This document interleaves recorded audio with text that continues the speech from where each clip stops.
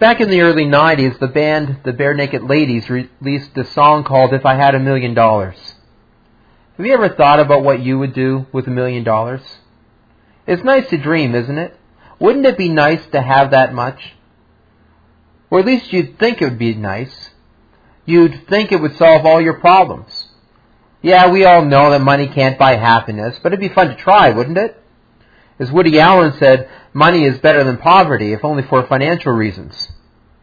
Yeah, it'd be nice to have enough money to pay all the bills, save for the future, and still have plenty to live in luxury now, wouldn't it? But the reality is, many of us struggle to make ends meet.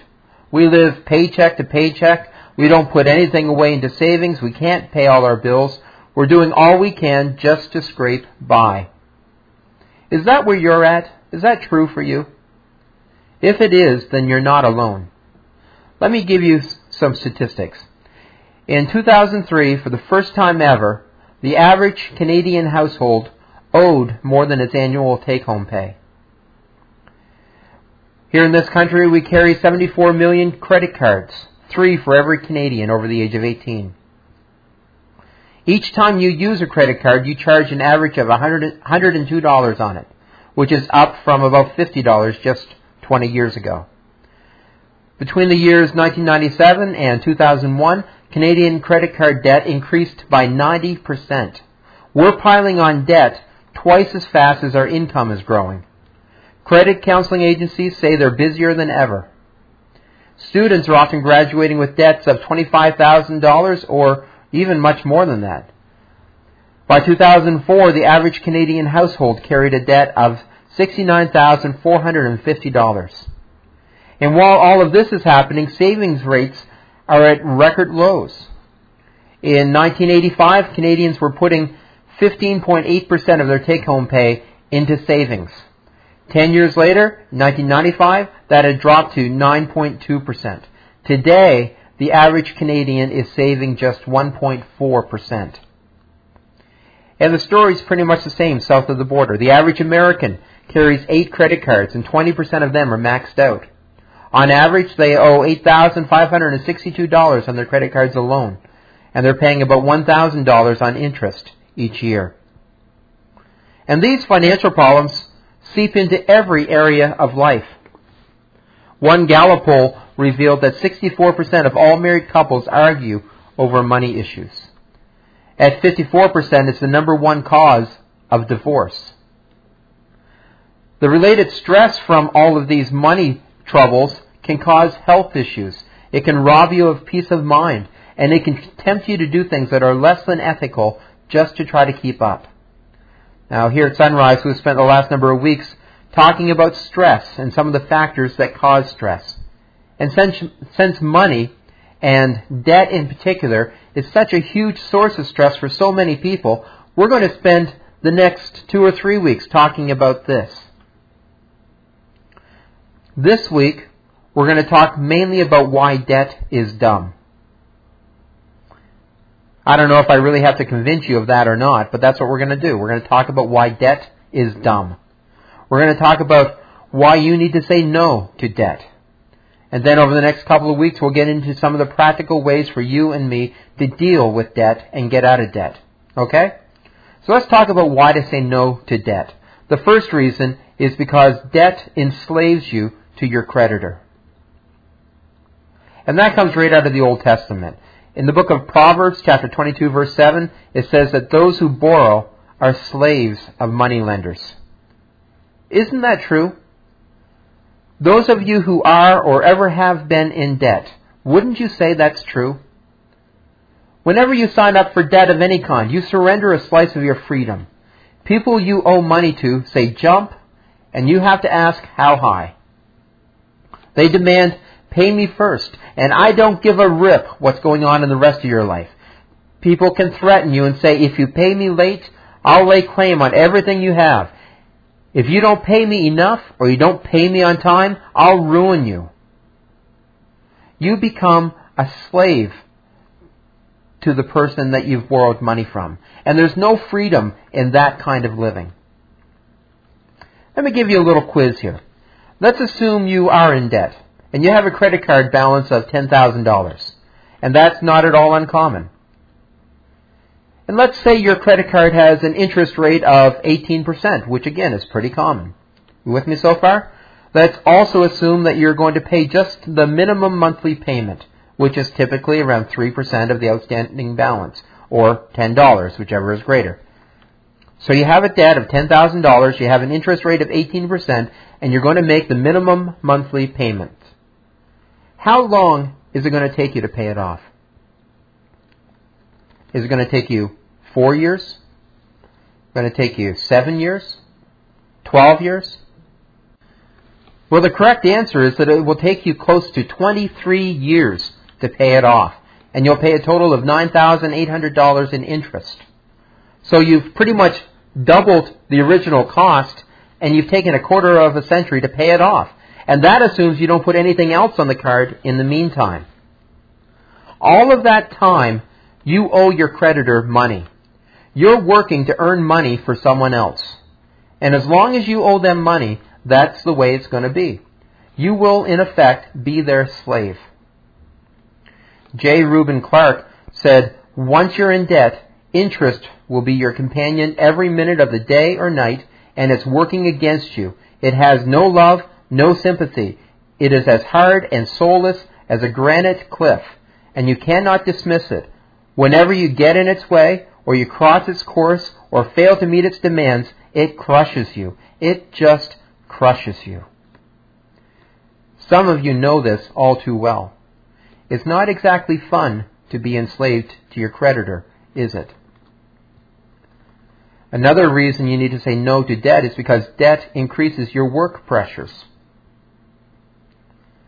Let me ask you, if you're deep in debt, do you ever worry about what might happen if you were, for any reason, to lose your job? What if you suddenly got sick and couldn't pay those credit bills? What recourse would you have? How would you survive? How would your family get by? What if you had to take a cut in salary? How humiliating would it be if you couldn't pay those bills? Having debt makes you worry about things like that. When you're nostril deep in debt, any ripple of disruption in your earnings can seem life-threatening, and that just creates enormous earning pressure. You have to keep your job. You have to keep making money just to pay those bills. You can't take time off work, you can't go on vacation, and if there's any talk at all about layoffs, then you're just in a consistent state of panic. Even if you don't have any debt, you can be concerned about losing your job. But if you do have debt, that worry is magnified. There's not much freedom in that, is there? A third reason you should say no to debt is because debt undermines your joy. You tell me, if you're out for dinner with family or friends and you're in debt, how enjoyable is that dinner? I mean, how do you feel knowing that the bill's coming and you don't have enough to cover it? You're just going to have to put it on credit because you don't have the money. Or you're going to pay for it using cash that should be used to pay for something else that's already on credit. Doesn't that just ruin your day thinking about things like that? I mean, do you find yourself thinking, I shouldn't be doing this. We shouldn't be buying this. We shouldn't be going here. Not in the financial condition we're in. We're too far in debt to be doing things like this. Do you find yourself thinking that way? It just undermines your joy, doesn't it? The problem is, we think we're going to find joy in the things that we're going into debt for. How backward is that? But it's true. That's the way we think. And marketers will push that on you. Just watch the commercials on TV. Most of them aren't pushing the product. They're pushing the joy that you'll have because of the product. They try to convince you that unless you spend your money on what they're selling, you can't be happy. Let me read for you what John Ortberg wrote about Happy Meals at McDonald's. He wrote this. He said, when we take our children to the shrine of the Golden Arches, they always lust for the meal that comes with a cheap little prize. A combination, Kristen, in a moment of marketing genius, the Happy Meal. You're not just buying fries, McNuggets, and a dinosaur stamp. You're buying happiness. Their advertisements have convinced my children they have a little McDonald's-shaped vacuum in their souls. Our hearts are restless till they find their rest in a Happy Meal. I try to buy off the kids sometimes. I tell them to order only the food, and I'll give them a quarter to buy a little toy on their own. But the cry goes up, I want a Happy Meal. All over the restaurant, people crane their necks to look at the tight-fisted, penny-pinching cheapskate of a parent who would deny a child the meal of great joy. The problem with the Happy Meal is that the happy wears off, and they need a new fix. No child discovers lasting happiness in just one, remember that Happy Meal? What great joy I found there. It goes on and says, Happy Meals bring happiness only to McDonald's. You ever wonder why Ronald McDonald wears that grin? 20 billion Happy Meals, that's why. When you get older, you don't get any smarter, your Happy Meals just get more expensive. I think that's an interesting and accurate perspective on how our marketing today pushes this experience of joy, making us think that we need to buy these products in order to experience real joy. But listen, you're not going to find joy in any product. Jesus said in Luke chapter 12, beware.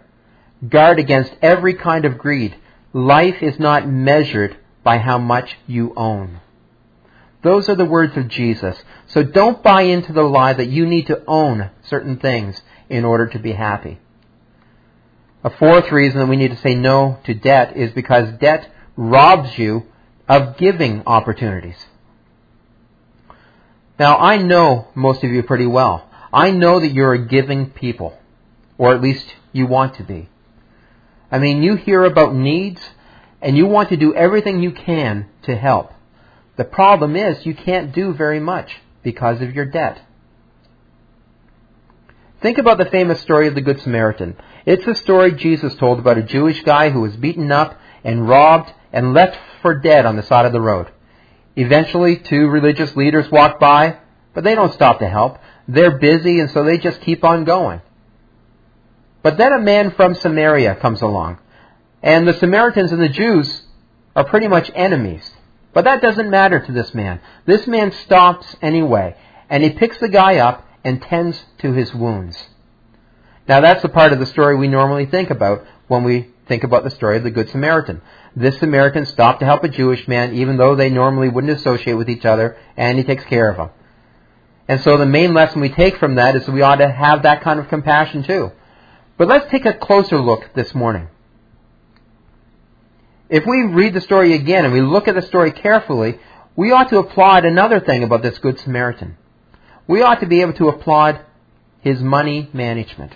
Let me show that to you. Starting in Luke chapter 10, verse 33, it says, Then a despised Samaritan came along, and when he saw the man, he felt compassion for him.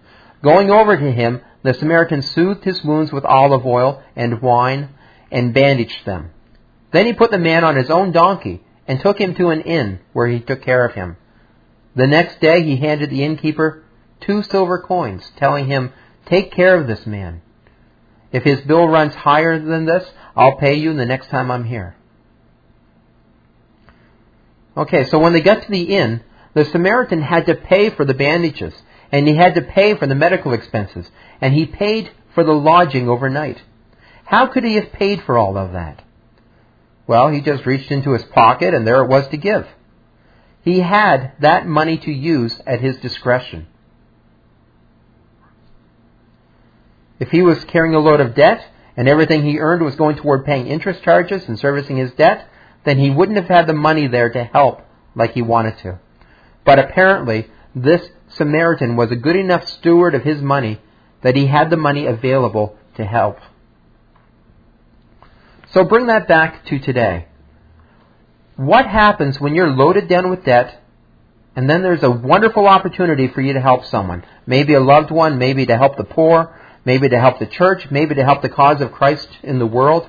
What happens when you want to help, but you just don't have the money? You know, when your heart says, I would love to help out and do that, and your bank account says, it's not there to give. well, what happens is you experience a miserable tension. And that's especially true in the life of a Christ follower whose heart is just overflowing with compassion. It's sad when you feel the desire to give compassionately, but you can't because you're too deep in debt. Your debt can rob you of giving opportunities.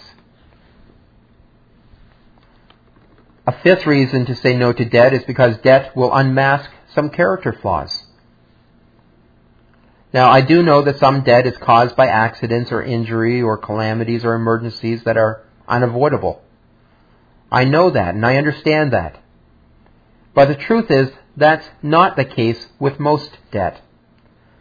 Not the kind that most of us carry.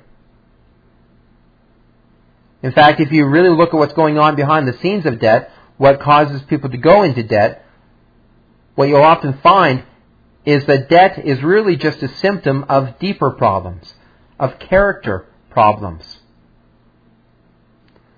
It might be that deep down, what got you into debt is a lack of patience.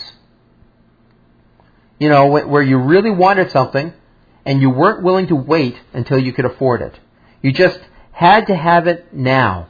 And patience, or the lack thereof, is a character issue.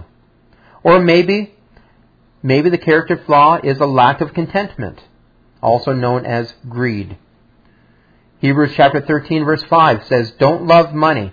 Be satisfied with what you have." But the truth is, some of us are never satisfied. We've never learned how to say that one magic word that will help to keep you out of debt. And what is that word? It's the word enough. Just say enough. I have enough. I can get along without that. I'm content. I'm satisfied with what I have. I can't afford that, and I don't need that. Enough. Or maybe the character flaw is a lack of trust in God's goodness. Philippians chapter 4 verse 19 says, "And this same God who takes care of me will supply all your needs from His glorious riches, which have been given to us in Christ Jesus." Or how about this verse that we looked at earlier in our service? Matthew chapter 6 verse 33. "Seek the kingdom of God above all else, and live righteously, and He will give you everything you need."